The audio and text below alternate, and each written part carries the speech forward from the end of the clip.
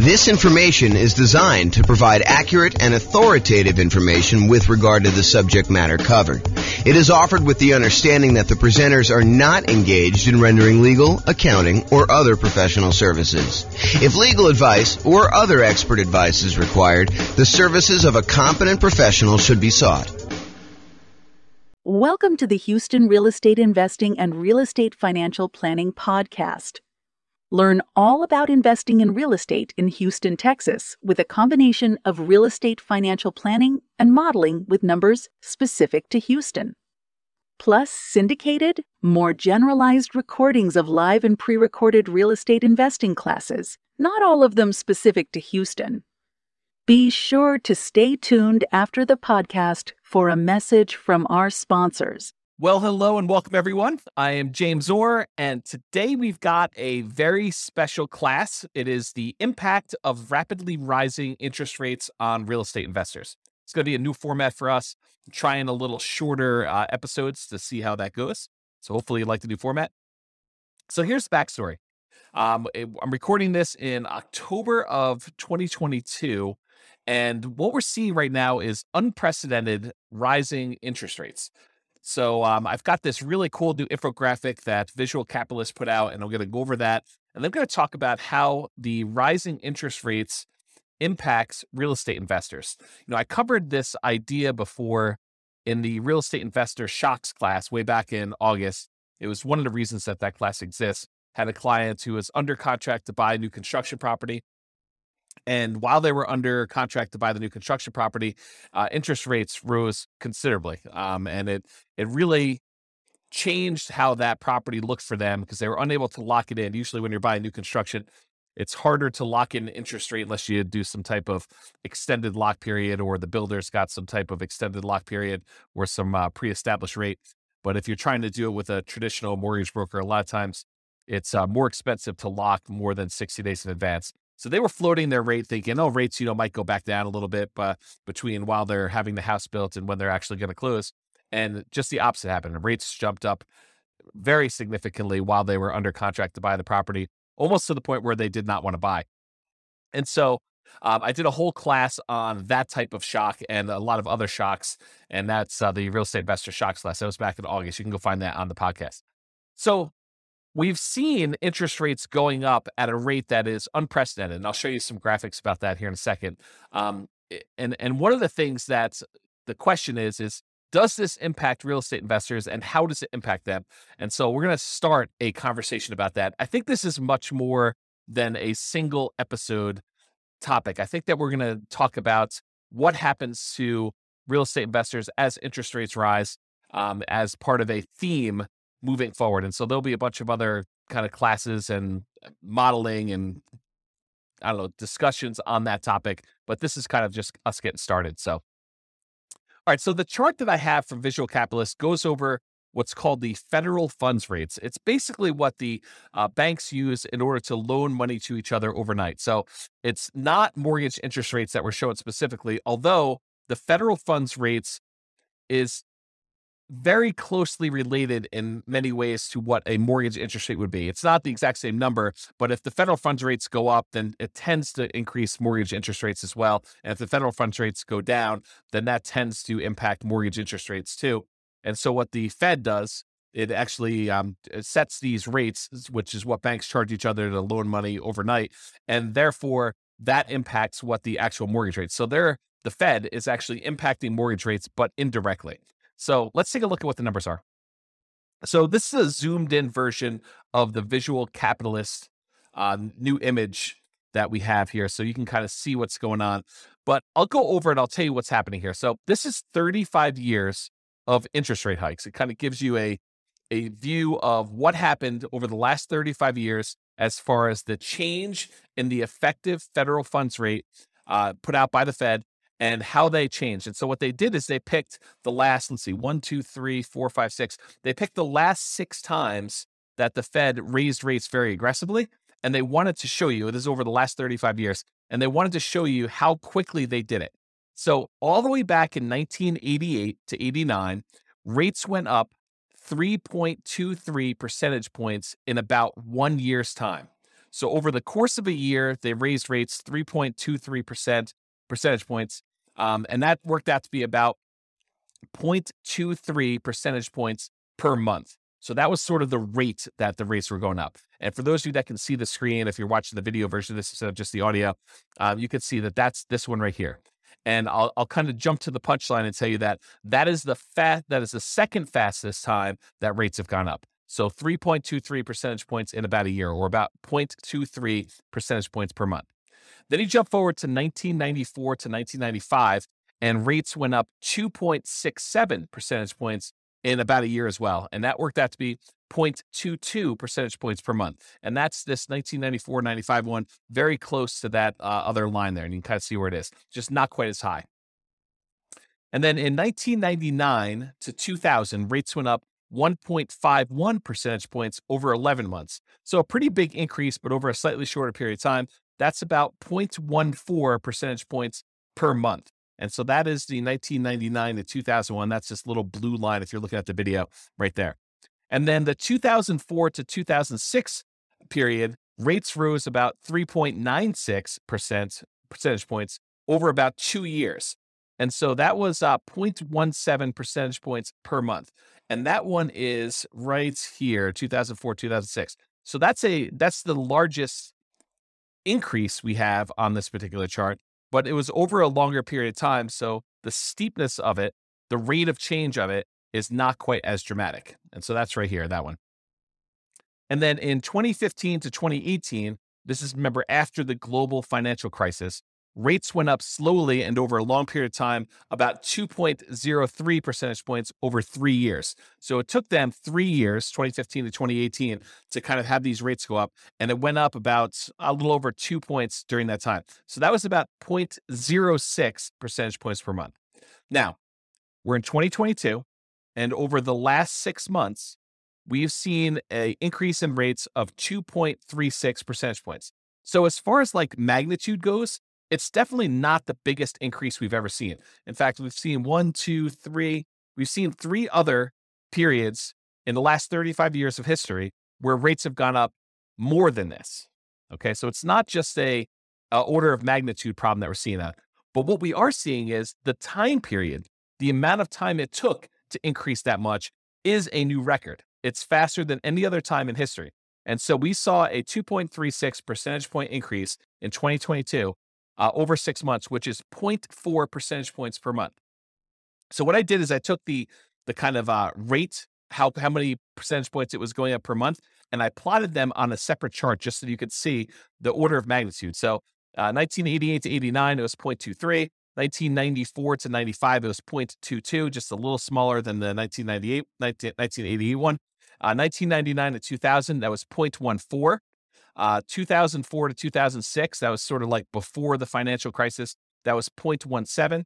And then in 2015 to 2018, it was 0.06. And these numbers, again, are the percentage points change per month during these massive increases. So it had to be a massive increase. And then we figured out how long that increase took to happen from its kind of trough to peak. And then we look at how, what the rate of change is per month to find out like how severe it is. And then if you look at 2022, it's 0.4. So it's almost, not quite, but it's almost twice as much as the next 2 highest ones, 0.23 and 0.22. We're talking about 0.4. So what's been dramatic about this particular period of time is how quickly the rates have gone up. And it's not that the rates, it's not that we're seeing the highest change in rates. That happened elsewhere. That was not our current time so far. And we may see an increase in rates from here, but it is the fastest we've seen this amount of change. And so we'll have to see kind of what happens. In that class, when I did the real estate investor shocks, I did talk about just having some historical perspective. I think there's a tendency, this is my hypothesis, right? I don't pretend to know everything, but this is my hypothesis about what I think is happening with people. I think a lot of people have short memories about what has happened in the past. We get used to this idea that mortgage interest rates are at, 3%, 3.5%, 2.5%, whatever it is that you were able to get in the last, 3 or 4 or 5 years. When we see, this is a chart showing historical interest rates, it's like over here down in this really low section. So whatever you were able to get for that. And I think what happens is people think, that's normal. I should be able to get a 3% mortgage or a 4% mortgage or, maybe even a 5% mortgage. That seems like a reasonable number. But what I think some people, I would even argue maybe most people don't realize that historically that's really low. Like if you see these numbers here, like the 2-3%, that's exceptionally low, going all the way back to when this is the Federal Reserve. Freddie Mac source is the website that was from the Fred. I think it's the St. Louis Federal Reserve. But anyway, it shows the sources from Freddie Mac data. It goes all the way back to, this looks like maybe 1970, 71, sometime around there. But 1971, it was 7.5%. And this is actually mortgage interest rates now, not the federal funds rate. But back in 1971 or so, interest rates were 7.5, higher than they are today. And from there, 1971 through probably whatever this is, mid 80s or so, interest rates actually went up largely to the high of almost, 18, 19%, whatever that number actually is. It's definitely over 17.5, it's probably over 18.5. So interest rates went up pretty significantly during that period. And then from there, they've been on a jagged, not consistently down, but overall downward trend to when we were bottoming out, sort of like during the pandemic, where we had these really, really low interest rates. So it went from, 18 and change probably all the way down to these lows over here, which is probably, just over 2.5, somewhere around there for the very low. But now we're back up, I'm recording this in early October, 2022. We're back up to, probably pushing 7% or so as the interest rate. Lower than what we were in the early 70s, but definitely a lot lower than we were in the 80s. But, we're kind of used to this shorter period of time. Our memories are kind of like short-term memories are kind of are triggering off of, we have it so bad now because, 5 years ago, interest rates were amazing. There were these really low ones and now they're much higher. So we've seen the highest rates we had probably since, I don't know if I kind of use my mouse to go over here. I don't know, since probably the early 2000s, 2007, 2000, probably in there. It's probably about where we were. And then before then, it was probably back to, early 2000s, 2001 or so that we saw the rates where they are. So I guess what I'm trying to point out is real estate investors, I think people in general, but also real estate investors, they have these shorter perspectives on what they're kind of like used to seeing. Maybe it's like a recency bias if I kind of understand those biases correctly, which I'm not an expert on. But the idea is that we tend to think about things that have happened in the past and we think that that's normal. Well, maybe it's not normal. And so as part of the discussion moving forward with this is I want to discuss the impact of these rising mortgage interest rates and then maybe some really early on ideas. We have a lot to cover, and I'm not going to cover it all today, but a lot to cover on this idea of like what we should be doing and how we should think about and what it looks like when these different types of things happens, like rising interest rates or property values going down or more or rents going down or maintenance on property getting out of hand or, all of these sort of like unknown things, inflation. I mean, we got a lot of these things happening at the same time right now, but overall, when you're thinking about making real estate investments and buying properties and rental properties and all those different things, these all have an impact. So let's talk today, just kind of narrow it back down, the impact of rising mortgage interest rates. So the impact of rising mortgage interest rates, especially after significant price increases, because we're kind of coming off of a really hot real estate market in general, where a lot of people were bidding above asking price and prices were going significantly above asking price. And, property values were increasing very rapidly. So when we see these mortgage interest rates rising, and now we already had property prices that are up much higher than they were, 2, 3, 4, 5 years ago. And maybe we've seen rent increase, but maybe not quite as much as we've seen these home prices increase, and definitely not as much to kind of counteract the ability for the prices going up and the interest rates going up, such that the payments on those, if we finance those properties, to be able to support that particular property. So now when you have prices going up and rents going up, but maybe not quite enough to keep pace with the prices going up, and maybe now these really high interest rates, it can make it much more challenging to have positive cash flow on a property. And because of that, also to qualify to buy the next property and any additional future properties you're planning to buy. So if you were using something like the nomad strategy, where you're buying a property, moving in, living there for a year, and then after the year, converting that to a rental and repeating the process, it's one of the strategies that a lot of folks use in order to minimize how much they need for down payments, get better interest rates on their loans, and then they kind of buy a property, live there, and then they acquire as many properties as they want, repeating that process over and over again. But if you're trying to do something like that, then having these higher interest rates and higher prices and the rents not being growing quite as fast as those two are growing in tandem, that actually impacts your ability to qualify for the next property, making it harder. You may have to wait. You may have to put more down. You may have to buy down the interest rate. You may have to do a combination of those things. Maybe you have to do some type of other increase their income on the rental property, like doing short-term rentals or something like that, as just an example. So to be able to do all of that in order to buy these properties and qualify for the new loans, these rising interest rates are really impacting that a lot. So the question then becomes, because I hear some of the rumblings going on, is real estate investing dead? Interest rates are now 7%. It doesn't even make sense to go buy a property with 20 or 25% down anymore. It's really hard to get into cash flow, or they're really, really negative, or whatever happens to be happening in your market. And I personally think the answer to that is not at all. I do not think that real estate investing is dead. So what does this mean for real estate investors? First of all, it's not the end of the world. It may seem like that, but I wanted to give you some perspective about these interest rates and how they've been really, really high in the past. And real estate investing was definitely not dead at that point. It is not dead right now. There are strategies that you can apply that don't rely on you or your customers getting new bank financing at all.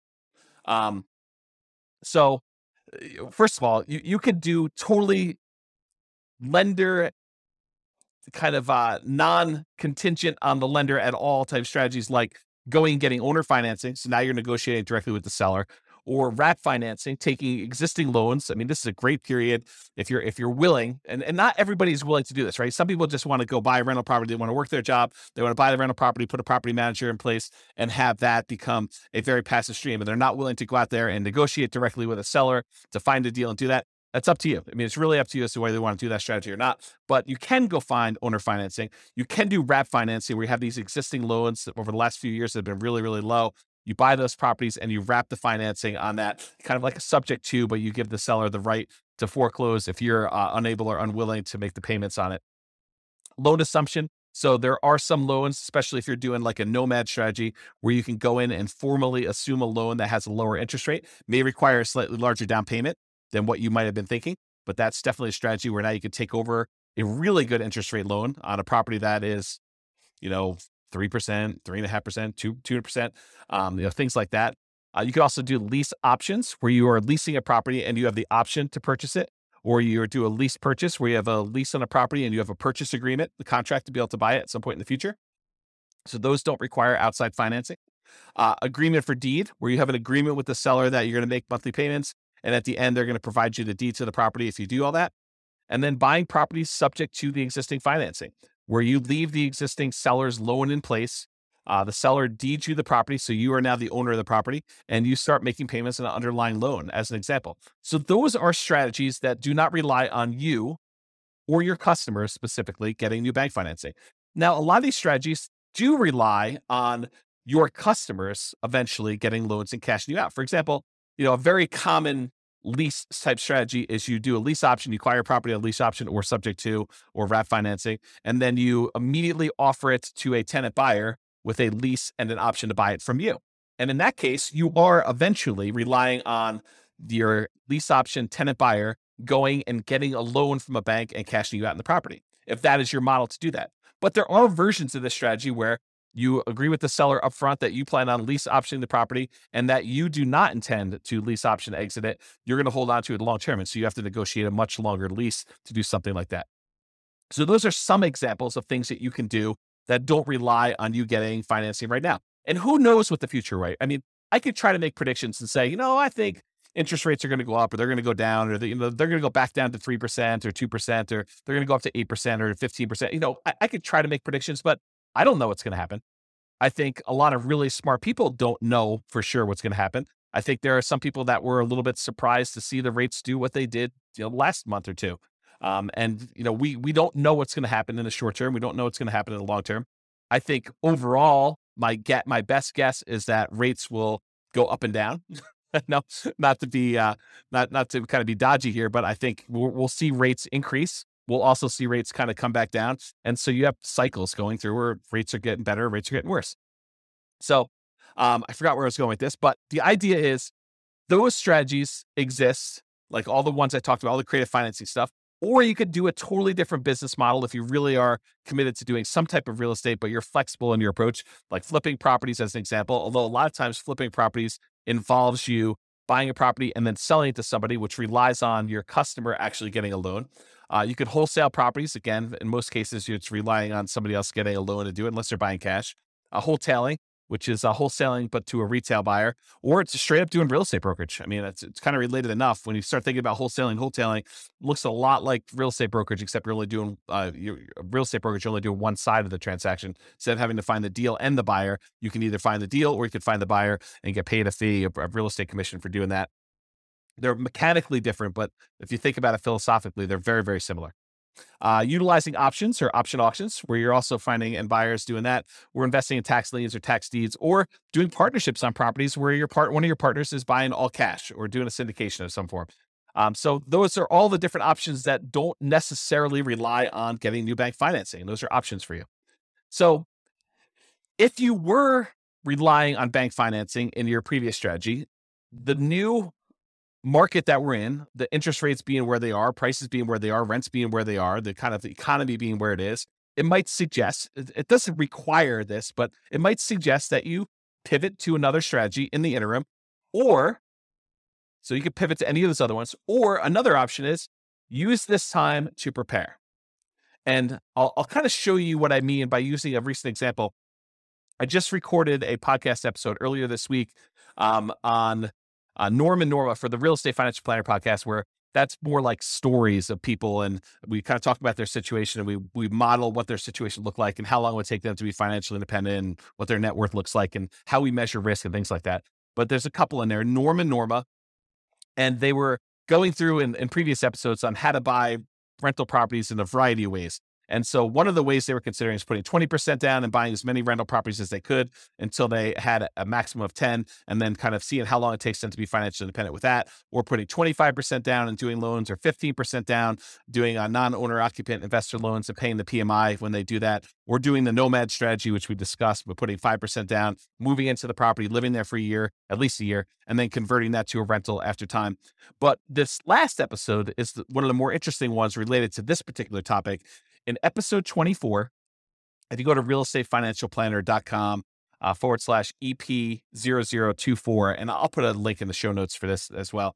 But if you go to that episode, they discuss the idea of, instead of buying rentals with 20% down or 25% down or 15% down or doing nomad with 5% down, what if they actually just save their money, invested in the stock market, which opens up a whole another discussion about, transferring risk of, you're now got a slightly different risk curve characteristics by investing in the stock market, but they invest in the stock market until they have enough to buy the rental property free and clear. They're going to pay all cash for the property. They're not going to get a loan at all. Well, what's interesting about buying a property for all cash when you're in a really high interest rate scenario? It doesn't matter, right? Because the interest rate is not a factor. You're not getting a mortgage on the property at all. So it doesn't matter if they're 7% or 9% or 18%. You're going to buy all cash.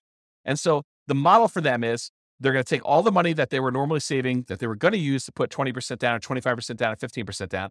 And instead of buying a rental property at that point, they just keep using that money, invest in the stock market until they get enough where they have 100% down, until they're buying a property free and clear. And yes, it takes much longer for them to get to the point where they're able to do that. But the interesting thing that happens is it doesn't take a lot more. It doesn't take a crazy amount of time in addition to do this free and clear model versus doing the traditional rental model. As an example, and this is a very specific example of their situation, their jobs, their income, the types of properties that they're buying. And, I probably will I'm going to talk about this here in a little bit, but I probably will do a version of this for every city in the different podcast cities that we're kind of doing, where we use that city's numbers to show you how this impacts in whatever city you're in, right? Like the idea is that we'll be able to do it for your city, but for their specific situation, their own savings rates, their own, kind of like income and their debt load, because we use debt to income to determine when they buy it. Although you don't do that when you're doing buying free and clear properties, but you do for the other loans. But all their specific situations. In that particular case, it takes them, when they're buying 20% down payment rentals, it takes them 31.17 years. So just over 31 years to be financially independent, where the income from the rentals and any other money that they have invest in the stock market using a safe withdrawal rate, but a combination of cash flow after all expenses and the money that they have in the stock market, that combined is enough to support them with their minimum income that they need for retirement. And we do adjust for inflation and do all the math right. So you can go listen to the episode to get all the details. But the short version is it's about 31 years if they put 20% down. But if they save up and they do 100% down, they buy the properties for all cash, they buy free and clear rental properties, it only takes 1 year more for them to be financially independent, which blows people's minds, because instead of them, putting 20% down, buying a rental property, and then saving up, with the extra cash flow from that one and any extra savings that they got, they buy another 20% down, then they buy another 20% down until they get as many as 10. Sometimes it doesn't even get to 10 before they're financially independent. But if they do that model versus they save up until they have 100% down to buy a rental property, then they buy that rental property. And these are identical properties. I didn't change the property type at all. It's the same ones that they were buying when they put 20% down as they were doing when they were buying the free and clear ones. But if they go and they do that and they put 100% down, it only takes them 1 year more. It's 32.17 years versus 31.17, which is crazy. So imagine for a minute, you're getting all stressed out because interest rates are up and your investing model is harder to do. You're like, I don't know, I can't make these numbers work. I can't buy a property that's got positive cash flow. Do you think that saying, okay, the market's kind of giving me a sign that maybe I should just pause for a second here, catch my breath, see what's going to happen here. If you've got properties, great. Those are awesome. They're performing well. You've got great loans on them. Whatever your situation is, that's awesome because those kind of get to accumulate. But for now, I'm just going to hoard money. I'm just going to kind of save, put it in a pile, maybe invest in CDs or savings accounts or stock market or whatever you think is appropriate for you and for saving that money. But you kind of let that money grow, knowing that either one of two things is going to happen. Either the interest rates are going to get much better and you're going to find a deal that makes sense, or interest rates don't even have to be better. You just find a deal that makes sense for you to do. Someone offers you owner financing in the MLS or something easy that makes sense for you to invest in. Or you get to the point where you have enough money where you could buy it cash and the financing no longer matters. And if you think to yourself, I think a lot of folks would think, I have to do this. I have to go put 20% down. I have to move really, really quickly because, trying to save up for, buying the first property with free and clear, it might take me 20 years to do that. Yes, it does. It takes forever for them to save up and do 100% down. But when they do, the cash flow from that free and clear property makes up a significant amount of the amount that they need to be financially independent, such that they don't need that many properties in order to hit that number to do that minimum amount they need. So I guess what I'm saying is it takes a year longer to do the one where you're doing 20% versus buying free and clear. If they had put 25% down instead of 20%, it takes 28.5 years. So a little bit faster, whatever that is, 4 years, 3.5 years faster. How's my math? 1.5 and 1.17. So what is that? 2.7, something like that. I don't know. It's hard to do math on the fly here. But basically, it's a few years faster for you to go put 25% down than it is for you to save up 20% down, which is counterintuitive for a lot of folks. They're like, oh, I think it would be better to do them faster, to buy them quicker. Nope, not in this case. So it's a little faster to do that. So that's whatever that is, 4 years faster than saving up and doing free and clear properties, but it's 4 years on the scale of 30. So it's, percentage-wise, it's maybe 10%-ish. 15%, somewhere around there. It's hard to do math on the fly, but that idea. If you put 15% down, it's actually slower. It takes you longer to get to financial independence if you put 15% down and pay PMI than if you go and you save up your money and buy your properties all cash. Craziness. So that takes 33.42 years. And if you do the nomad strategy where you buy a property as an owner occupant with 5% down, you move in, you live there for at least a year, That's a requirement of the lender in order for you not to be committing loan fraud. So you have to agree to do what the lender says. And the lender says for you to get an owner occupant property, you need to occupy the property for at least a full year. So you buy the property for at least a full year, you live there. And then once you buy the next property, you convert that old one to a rental, you keep it, you'll convert it to a rental, and you buy the next one 5% down, you move in, you repeat this process until you have up to 10 properties in this case, but as many as you want in reality. And that takes 26.33 years. So a little more than 26 years to do that. So that's like, whatever that is, 6 years faster than doing the free and clear model where you pay 100% cash for your properties. I don't know. That's kind of interesting. So is real estate investing dead? Not really. I mean, even if you decided to forego it, like loans at all, and saved up and bought, free and clear properties, I think it's completely reasonable for you to do that. Okay. So in a similar class to this discussion before, I've taught a class. Sorry, I had to grab a beverage there. So previously, this is probably about, it's probably about a year and a half ago now. I taught a class called "Is Nomad Dead?" It's a class for nomads that had been buying properties every year or so, and they were wondering, hey James, the real estate market's going crazy. The property prices they're going up so much, and interest rates were getting up a little bit higher, not like what they are today, but they had gone up a little bit. So they're like, hey, I can't quite get the deals I was getting, but prices are way up, and there's bidding wars on properties where, they were having to waive things in order to get their offers accepted that you probably shouldn't be waiving in general, like, appraisals and inspections and, all those things that you might want to keep in most of your offers if you can. I mean, they were in a market where they had to do that to be competitive, but in the ideal world, you'd want to keep those. So they had these bidding wars going on, and the inventory was really, really small. So they had a very limited selection of properties available. So you had all these different factors going on.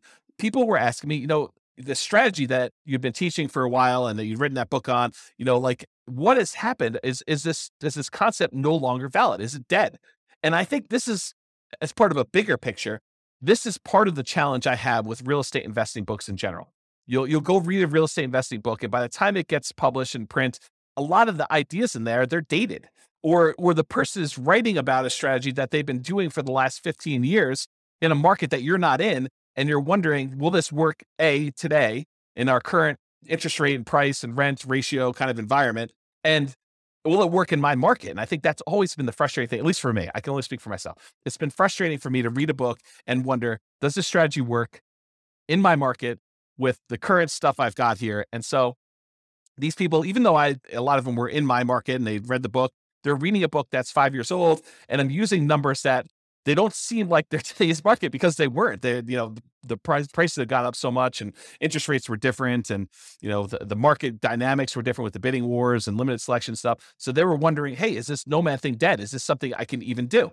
And so there's kind of like the short version of the 2-hour class, which you can go watch the whole "Is Nomad Dead?" class. It's a pretty in-depth dive into this particular topic. But in that class, we basically determined this. This is kind of like the short version.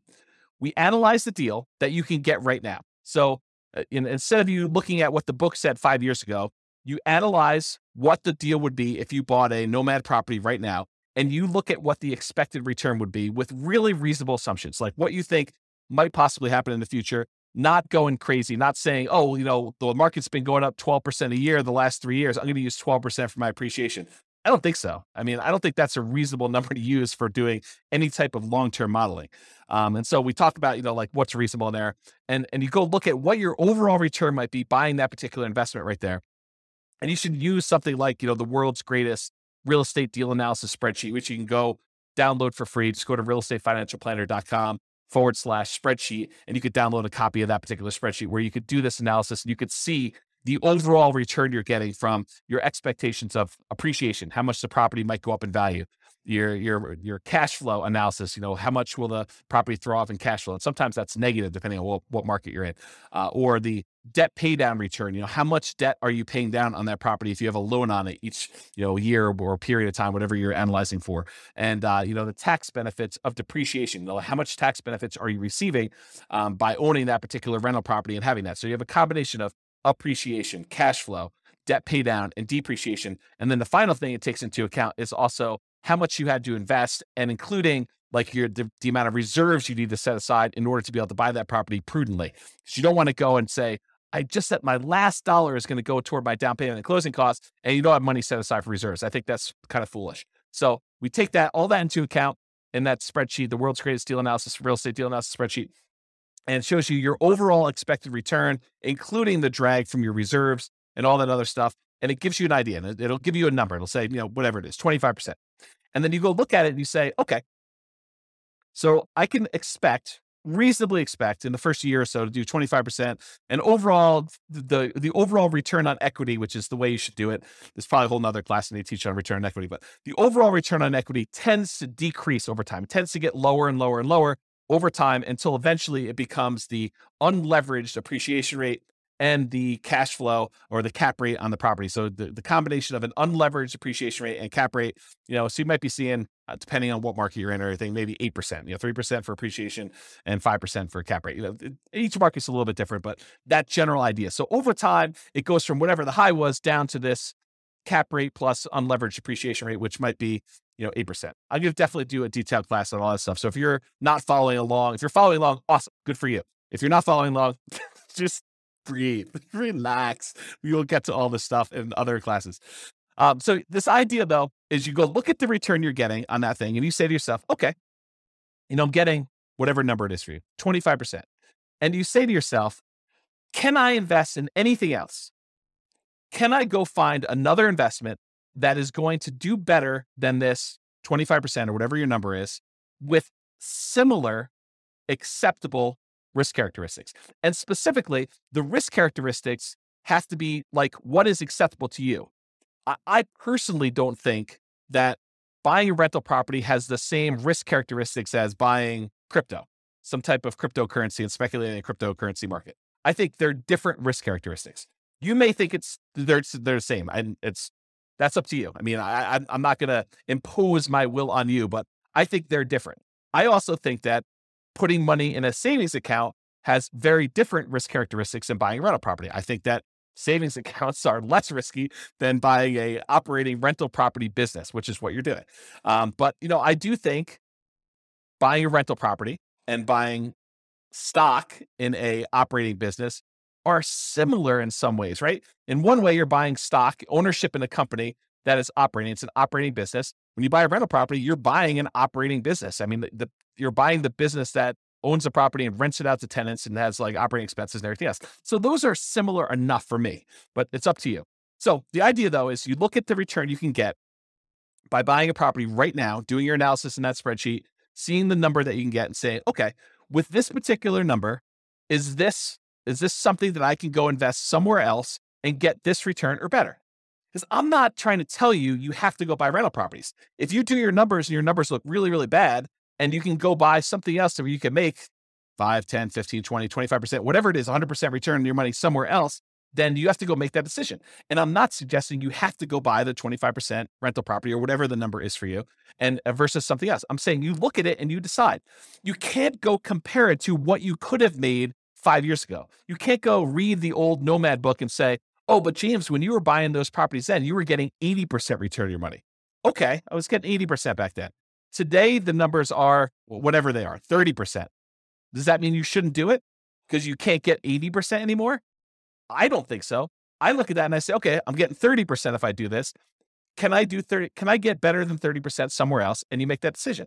That's sort of what applies today, right? You go analyze a property, whether it's Nomad or not, you do the same thing. You go analyze a property and you ask yourself, can I do better than this somewhere else? Can I put my money to work in another investment that has similar acceptable risk characteristics to me that I can go invest in that, something else? Yeah. So, or maybe you have to change your investment strategy in order to find one that does have better than that. So instead of doing Nomad, you do fix and flips, or you do short-term rentals, or whatever it is that makes sense for you. And because the market has changed, sometimes you need to change your investing strategy or approach. For example, if you were buying deeply discounted distressed properties during the 2008 kind of like real estate crisis, that type of market doesn't exist today. That's not what the market that we're in. And it doesn't happen all the time. It's not like if you go read the book in 2010 about people that made a killing in the 2008 real estate market, and you're trying to look to implement that strategy, you're going to be pretty frustrated. It may come back, but it doesn't exist right now. And so maybe you need to change your strategy and you look at what's the best thing I could do with the resources and the opportunities I have right now. And I'll add one other thing. So in that class, I kind of went over this framework of do the analysis, look at your deal and decide, can I beat this? Can I do better investing in something else? And you decide to do that. But now I'll say another option, which I don't think I mentioned in there. I haven't listened to that class in a while, but I'll add one additional thing, and that is you can wait. And I think the confidence in waiting comes from that last slide where I showed you it doesn't take that much longer if you decide to go to the free and clear model and forego all this financing altogether. There are some strategies that are much faster than that, but if you're thinking I'm going to do 20% down versus I'm going to do this free and clear model, I think even if you had to wait 20 years to build up enough down payment to buy a property free and clear, which I don't think it's going to be that long, but I think it's prudent for you to wait on the sideline. I don't think it's unreasonable for you to say, I'm just going to hold my money. Maybe I want it in the stock market. Maybe I don't. Maybe I want it in crypto. Maybe I don't. Maybe I want it in savings. Maybe I don't. Maybe I want it in something else. Whatever you decide to hold your money in, but you can hold it and just accumulate money with savings, keep whatever investments you have, if that makes sense for you, and you can decide to wait for that. So that's what I'll say about that for now. Okay. So I think I hinted at this earlier, and it's kind of come up a couple times for me, but my favorite part of real estate investing books and kind of like podcasts or whatever else, audios about things is kind of the analysis part. Hearing about someone say, I bought this property, then I bought this property, then I bought this property. And, it took me X amount of time in order to accumulate enough where I was financially independent. And like that part of the book or that part of the story, or like hearing, a property that I own kind of increase in value and it finally went to this and my cash flow on it is this, like those are the exciting, juicy parts for me personally. And I'm sure everyone else has got their own little thing, but once you get a certain basic level of understanding of how real estate investing works, you understand mechanically how to do it. Maybe you bought a property or two or three and you kind of got the basics down. Yeah, you pick up little tips here and there, but I think the part that I'm most excited about is the number side. I don't know, maybe I'm weird that way.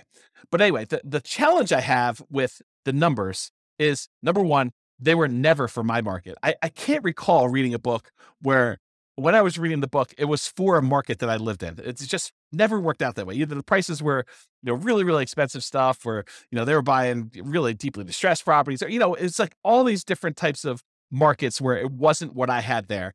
And as soon as they published it, it was out of date. And a lot of times it was out of date before they published it because they're writing about a strategy that they've been implementing for 15 years. And those 15 years are very different than what our market is today.